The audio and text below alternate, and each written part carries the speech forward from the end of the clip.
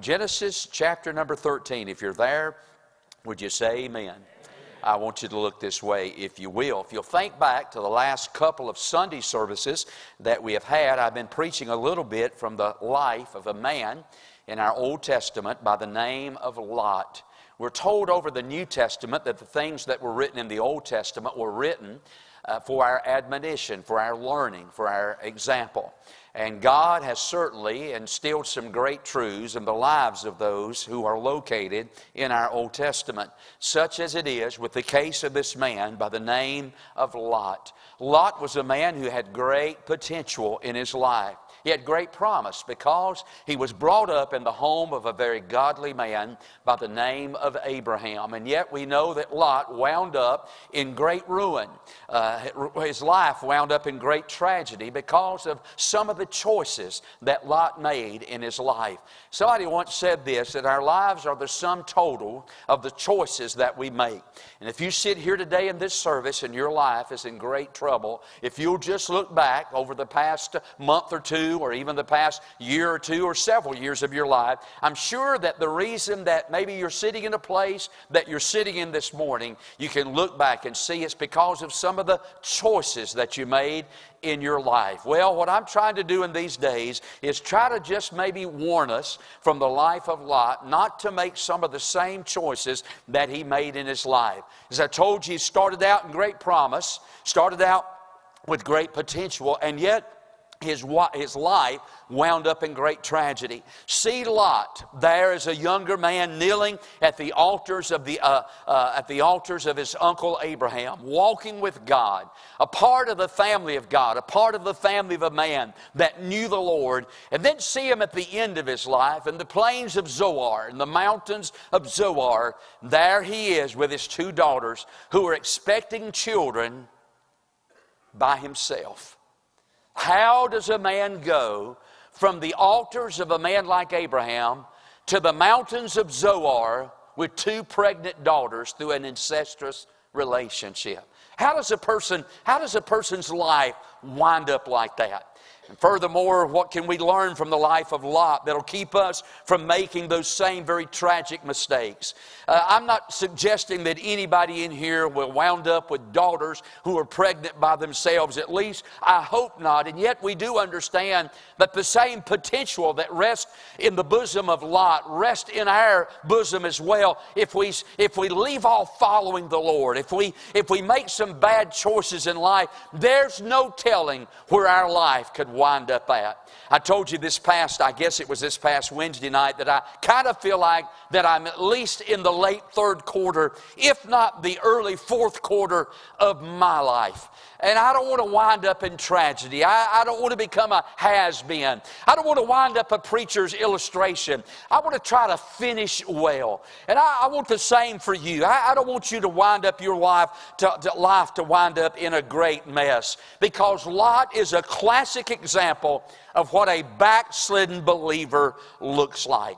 Lot is a man who had a saved soul, but he had a lost life. Lot was a man who had union with the Lord, but he had no communion with the Lord. And I told you last week, the Christian life starts out in a union. It's going to wind up in a reunion. But in between the union and the reunion, there ought to be some communion with the Lord. And yet right in the middle of his life, Lot lost communion with the Lord. I don't know if we still have this verse or not, but there's a verse over in the New Testament that kind of sums up the life of Lot. When we read over in 1 Corinthians chapter 3, verse 15, the Bible talks about a man being saved. And notice that last phrase, yet so as by fire.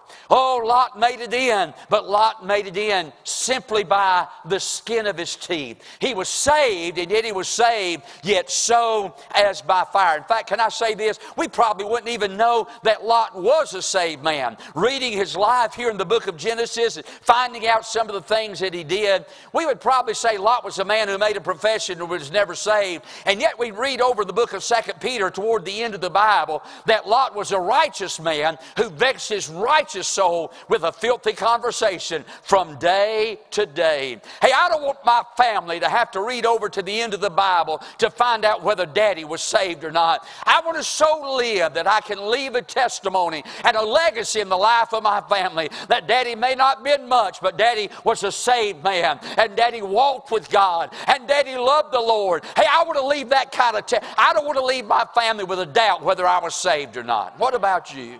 I want to so live that my family can walk by my casket, look down in my face, if that be the case, if the Lord doesn't come and say that my daddy was a saved man. So how did Lot's life wind up in tragedy? Well, last Sunday morning, I went off on this, and I'm going to try not to go off on it this Sunday morning, but I went off on this thought last week. Number one, the tragic downfall of the life of Lot is when he walked away from a man who could get a hold of God.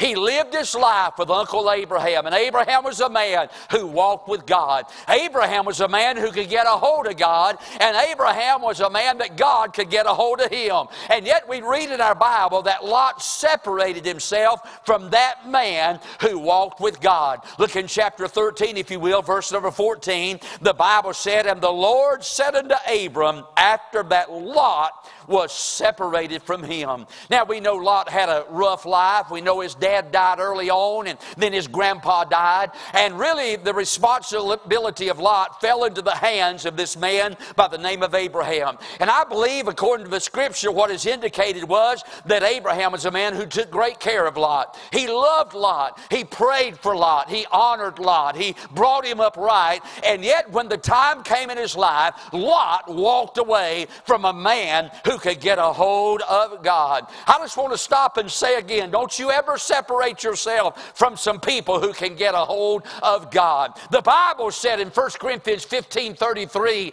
that evil communication corrupt good manners. The Bible said in Proverbs 1:10, "My son, if sinners entice thee, consent thou not." Hey, I just want to say, ladies and gentlemen, if you got a friend that's walking with God, hold tight to that friendship. Don't try to separate yourself from people who can get a hold of God. Well, I want to surround myself with them kind of people. Those kind of people cause me to want to rise up and to be that kind of a people. I don't want to surround myself with a bunch of carnal people who make me feel good about the worldliness and the carnality of my life. No, sir. You know, a lot of people in church, they don't want to hang around that spiritual crowd. You know why? That spiritual crowd shows them how unspiritual that they are. They want to surround themselves with carnal people because those carnal people make them feel good about the way that they're living. Hey, friend, let me tell you something. Let me give you some good advice. If you don't want to mess up, don't you hang around that carnal crowd and that worldly crowd that's going to drag you down. Find you some people that know God.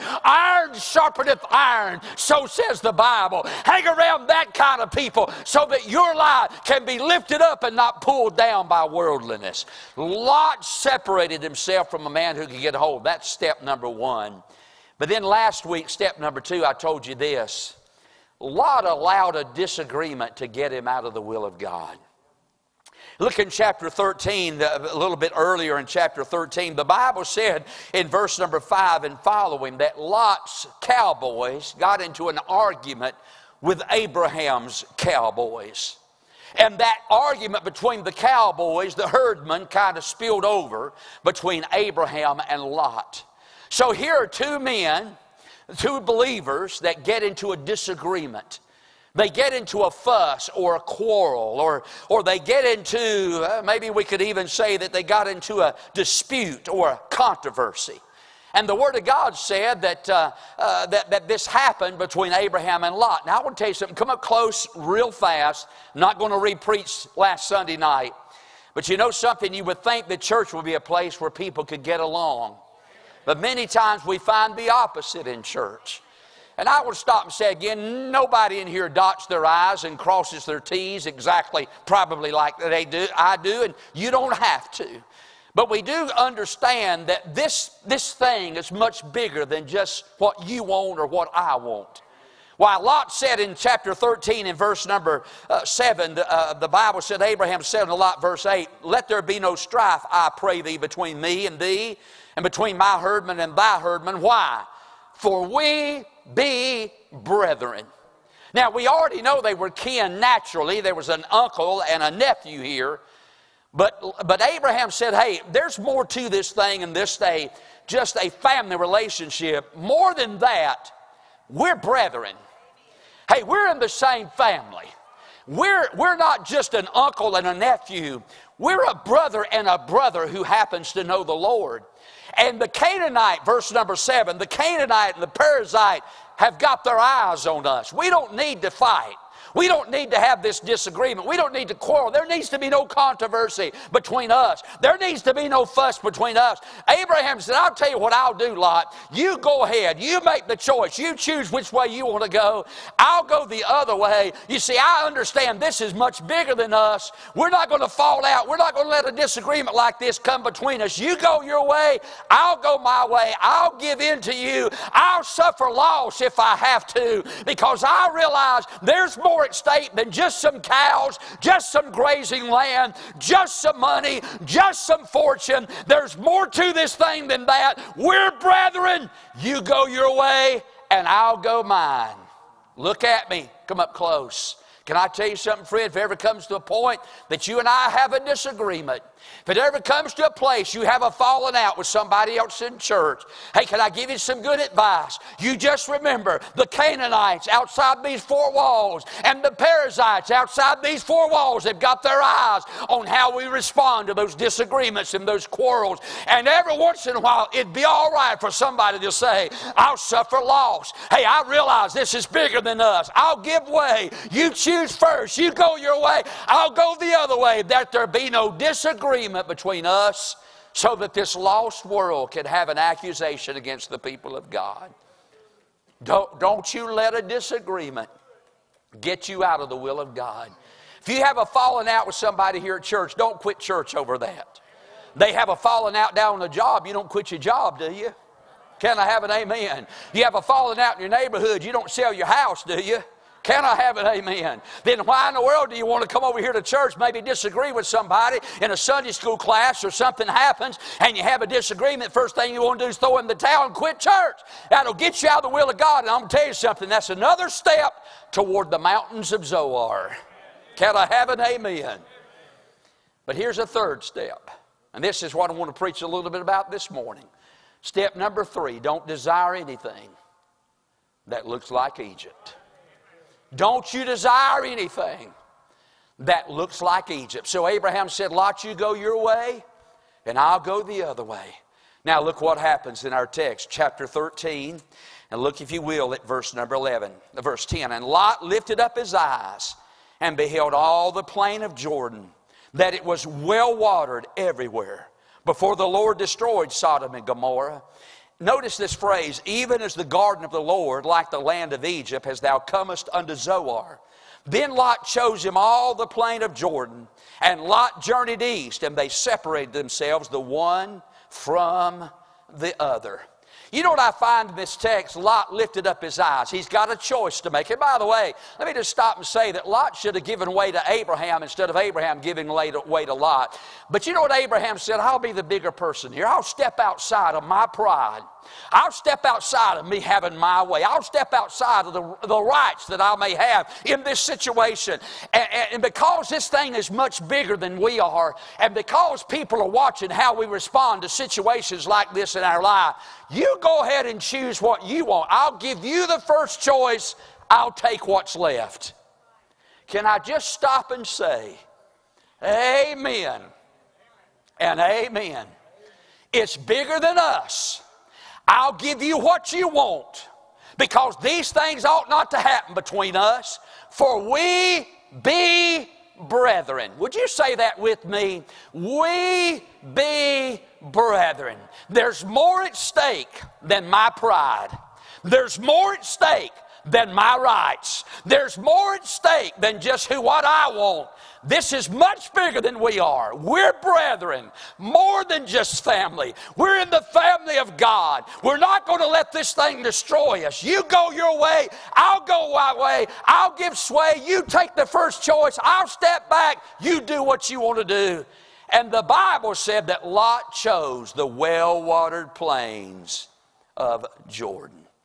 Now let me say two things. If you look there at verse number 10, there was a religious reason, and then there was a real reason he made his choice. Look at verse 10. The religious reason was that those plains looked like the garden of the Lord. But the real reason was they reminded him of the land of Egypt. Now, can I just stop and say briefly a couple of things about this choice? The religious reason, oh man, that place reminds me of the land of the garden of the Lord, meaning the Garden of Eden. That's what that place looks like. It looks like Eden, but it really is Egypt. You know something, that reminds me of a couple of things. First of all, it reminds me of this. It reminds me, number one, that what Lot is trying to do is to hang on to both worlds. He's trying to hang on to Eden, but he's also trying to reach down and get a handful of Egypt. Egypt in the Bible is a picture of the world. Egypt to the child of God is a dangerous place. Egypt is a place that no child of God has any business going. Egypt represents, in reality, the life that we lived before we got saved. Egypt represents that place that is detrimental and dangerous to our testimony. It's detrimental and dangerous to our marriage. It's detrimental and it's dangerous to our family. Why would any child of God want to go back to the land of Egypt? Why would they even want to look in that direction? Because nothing is down in the land of Egypt but heartache and turmoil and trouble and tragedy. Why would anybody want to even go in that direction? But he has a religious reason. Well, it reminds me a little bit of Eden, but it also reminds me a little bit of Egypt, a place of danger and a place of disaster. You know, it kind of seems like Lot is wanting to, like a lot of people in our day, they want to hang on. They want to hang on to the hand of God with one hand, and they want to hang on to the world with the other hand. And they want to try to enjoy the blessings of God, but they don't want to ever turn loose of the pleasures of the land of Egypt. They want what God has. They want a fellowship with God, but they don't want to ever cut ties with the land of Egypt. You know, there's a lot of people sitting in churches this morning. They got a crowd that they go to church with. That's their church crowd. And they hang on to God with that hand and that crowd. But then on Monday morning, when Monday comes, they'll go back down there to that work crowd, that cussing crowd, that beer drinking crowd, that immoral crowd. And they'll go right back into that crowd and they'll act just like them. And yet they want to come to church on Sunday and sing about how much they love Jesus. And they want to fill out their tithing envelope and drop it in the offering plate to soothe their guilty conscience because of what they've been doing in their life. And then on Monday they'll go right back out to that same wicked way and ungodly way of living. Can I just stop and say it just don't work like that as a child of God?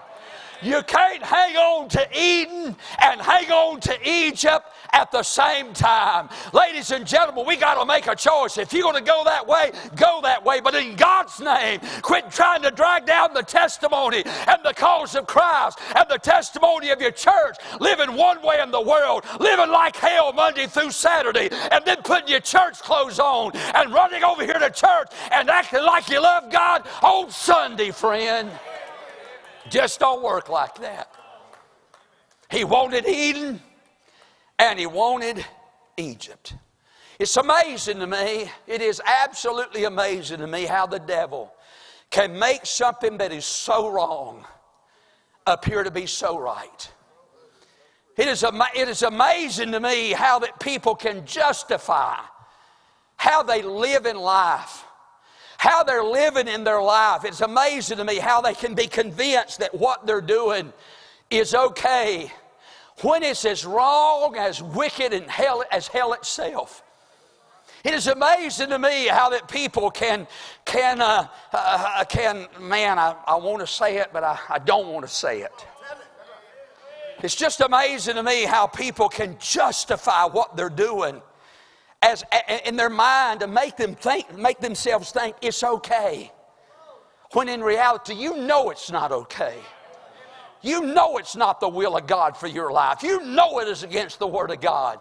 You know it is grieving the heart of your Savior. If you're really born again and you're really saved, can I just stop and say, you can't continue down that road and get by with what you're doing. There's going to come a payday. Hey, I'm telling you something. If you're really a child of God, there's going to come a tug on the other end. God's only going to let you go so far, and He's going to start pulling back. And let me just say this. He knows how to get your attention. He knows how to pull back, friend. He knows how to bring you to a place that you see things from His perspective. You see, if you look in our text, the Bible said in verse number 10 and 11 that Lot saw Sodom as one thing. But if you want to know how God saw it, look at verse 13. But the men of Sodom were wicked and sinners before the Lord exceedingly. Lot saw a good place to raise cow. Lot saw a good place to raise cattle, but he didn't consider the fact that God saw it as a wicked, ungodly, and a sinful place. It may have been a good place to raise cows, but bless your heart, it wasn't a good place to raise children, friend. And you better consider there's little children or there's grown-up children that's got their eyes on you. They're watching your life. They're seeing how you live. Brother, you may think I'm doing nobody harm but myself, but I'm telling you, you're destroying your family by the things that you're doing. Why don't you get right with God this morning?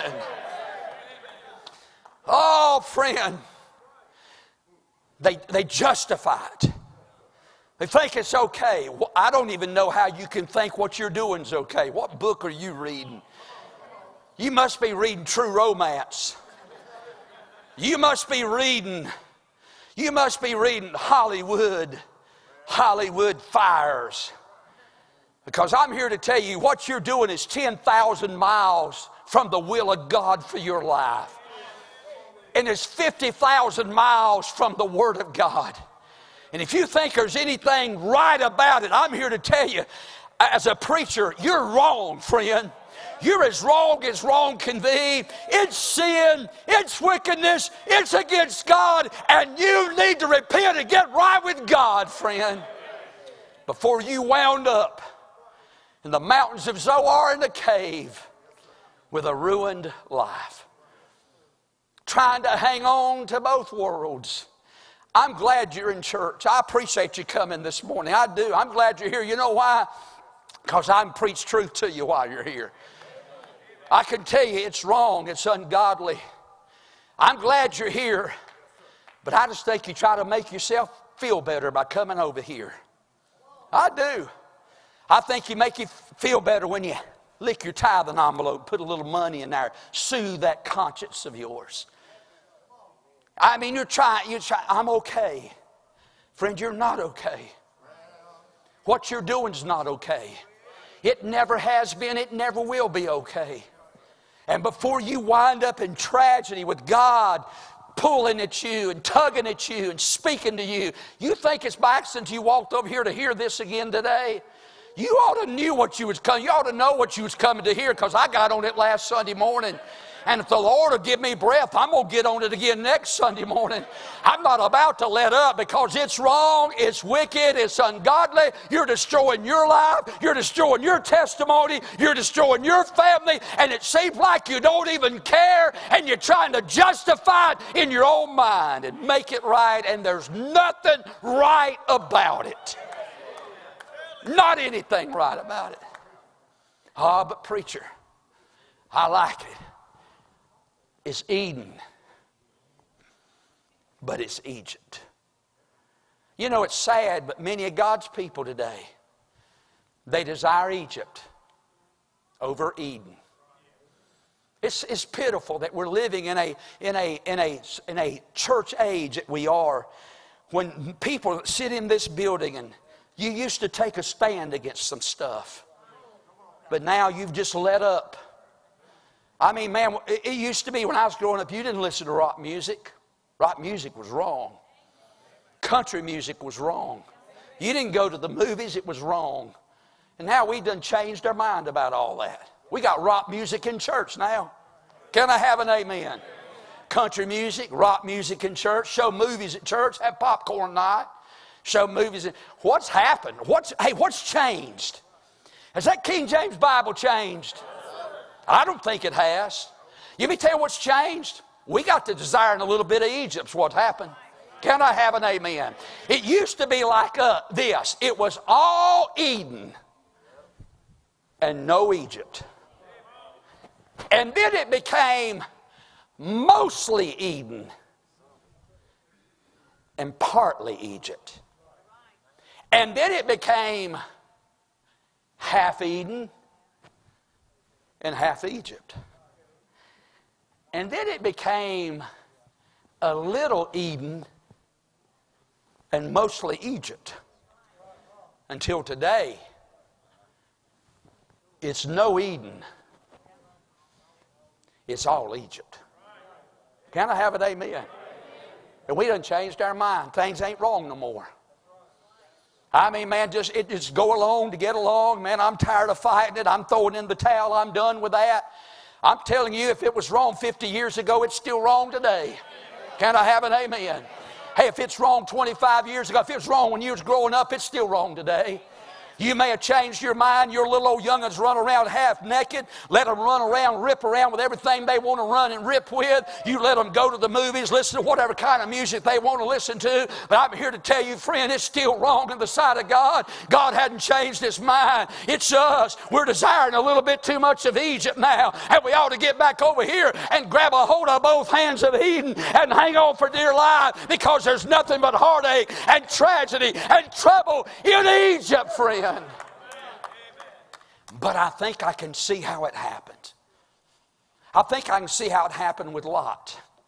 I really believe it. Because notice in our text, look at this. Look at your Bible, please.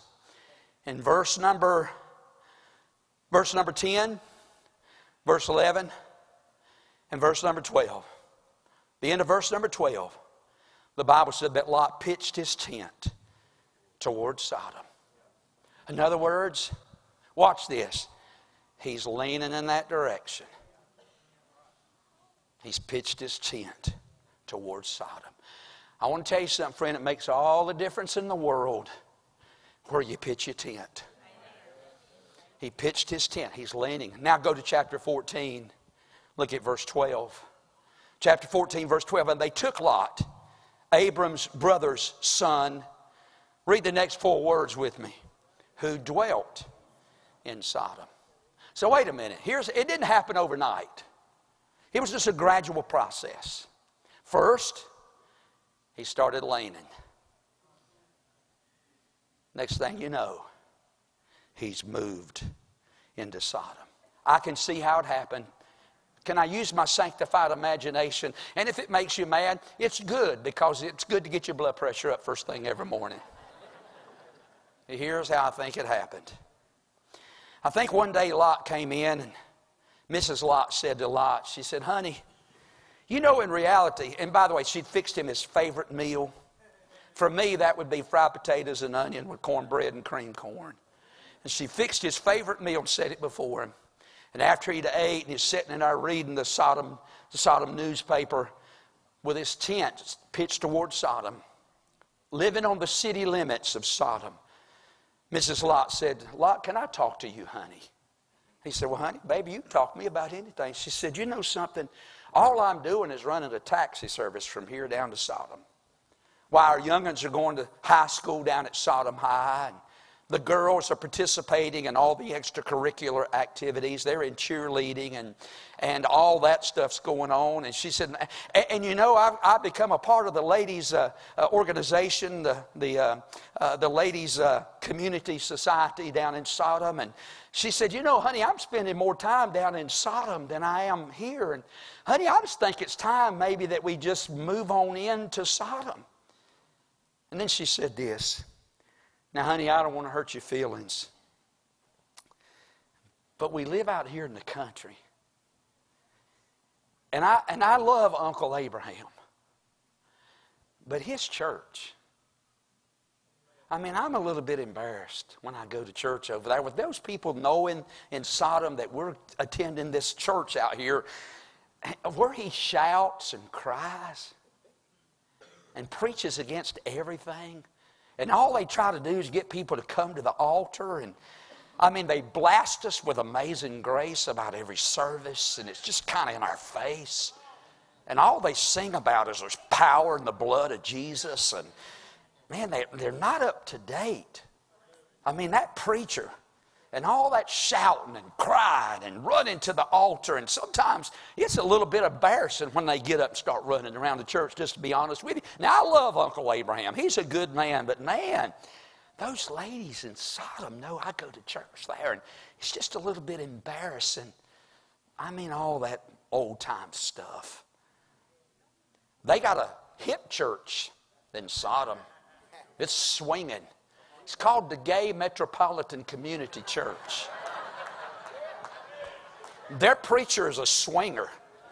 He don't wear a suit and tie in the pulpit.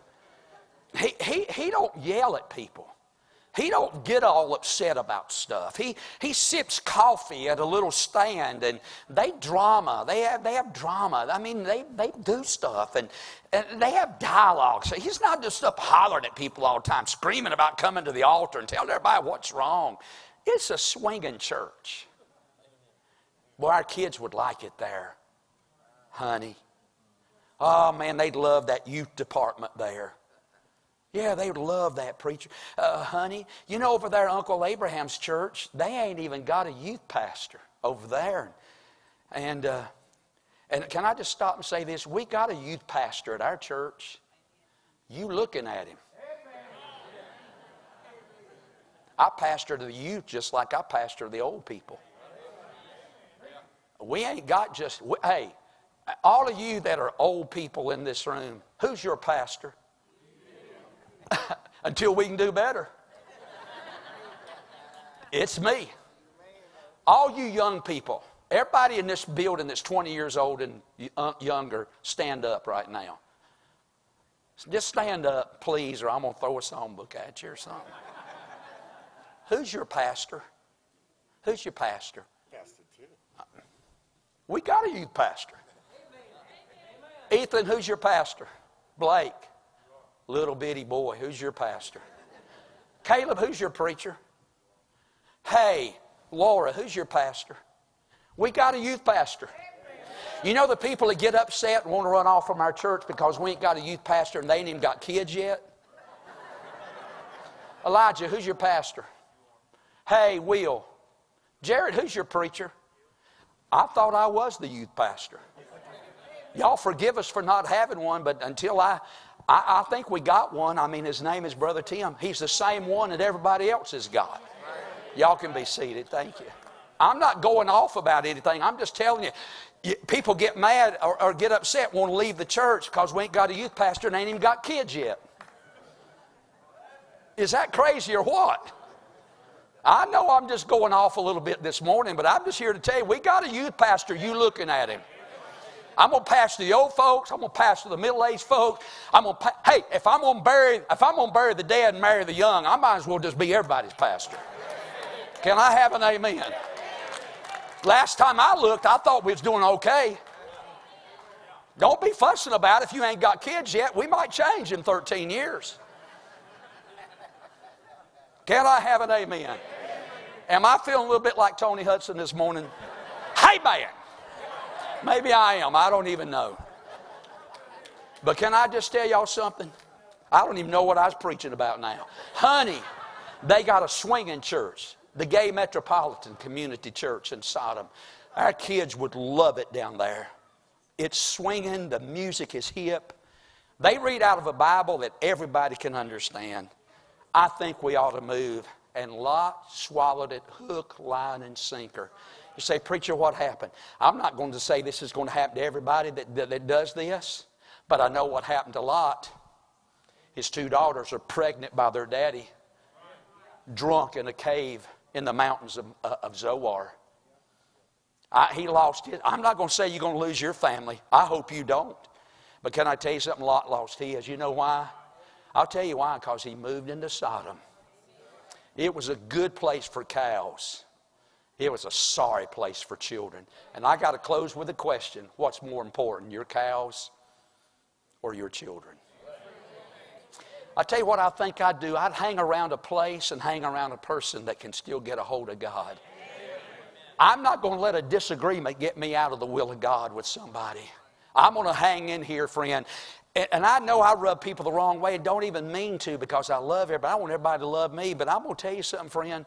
If you got a place that still stands on that book right there and still blasts you with amazing grace, and there's power in the blood of Jesus, and every once in a while you can feel a tug on the other side, I don't think. We got a youth pastor.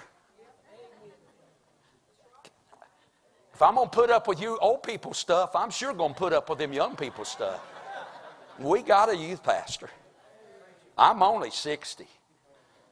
And I feel like I'm 24. We got a youth pastor. Jeff, do we have a youth pastor? Brother Kyle, we got a youth pastor. Brother Greg, we got a youth. Brother Allen, we got a youth pastor here. What about it, Brother Reggie? What about Brother Raymond? Do we have a youth pastor here? I think we do. Last time I looked, his name's Tim Gammons. I'm going to get me some of them rainbow color shoes like you got on.